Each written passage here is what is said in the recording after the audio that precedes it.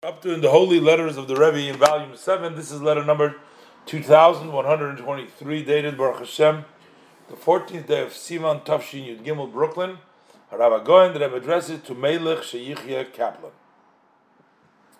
Shalom Uvracha. So this person asked the Rebbe a halachic question.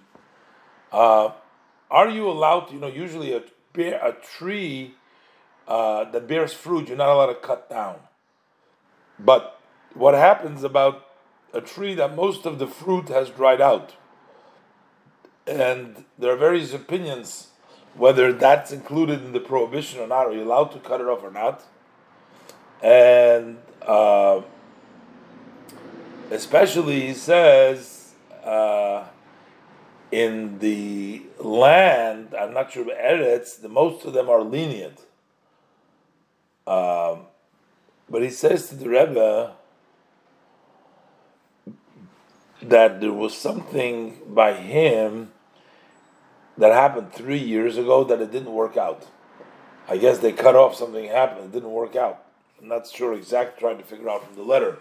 But the Rebbe says, besides all the above, it is also known what Rabbi Yehuda Chassid writes in chapter 53. Also, the Rebbe said there's a discussion in the Sefer called Shivim Tmorim.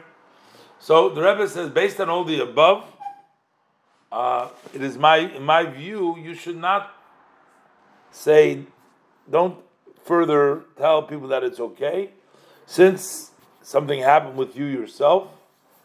Although, based on what the Alter Rebbe writes in Hilchos Shmiras Guva Nefesh, in the end, you could permit it. In other words, even that. So, but the Rebbe says not to do it.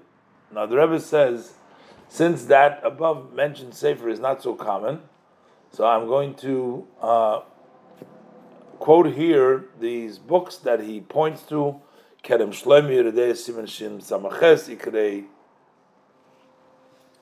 Adin Etarech Yeridei Siman Yudal Beis Beis Ches Shmeis Rab Beis Lamed Hey Beis Chasam Sefer Chelik Yeridei Siman Kuv Beis Al Shusha Mariach, whole bunch of different Pri Megadim, and also in the Rebbe brings a whole bunch of different sources over here, but this is a halachic issue.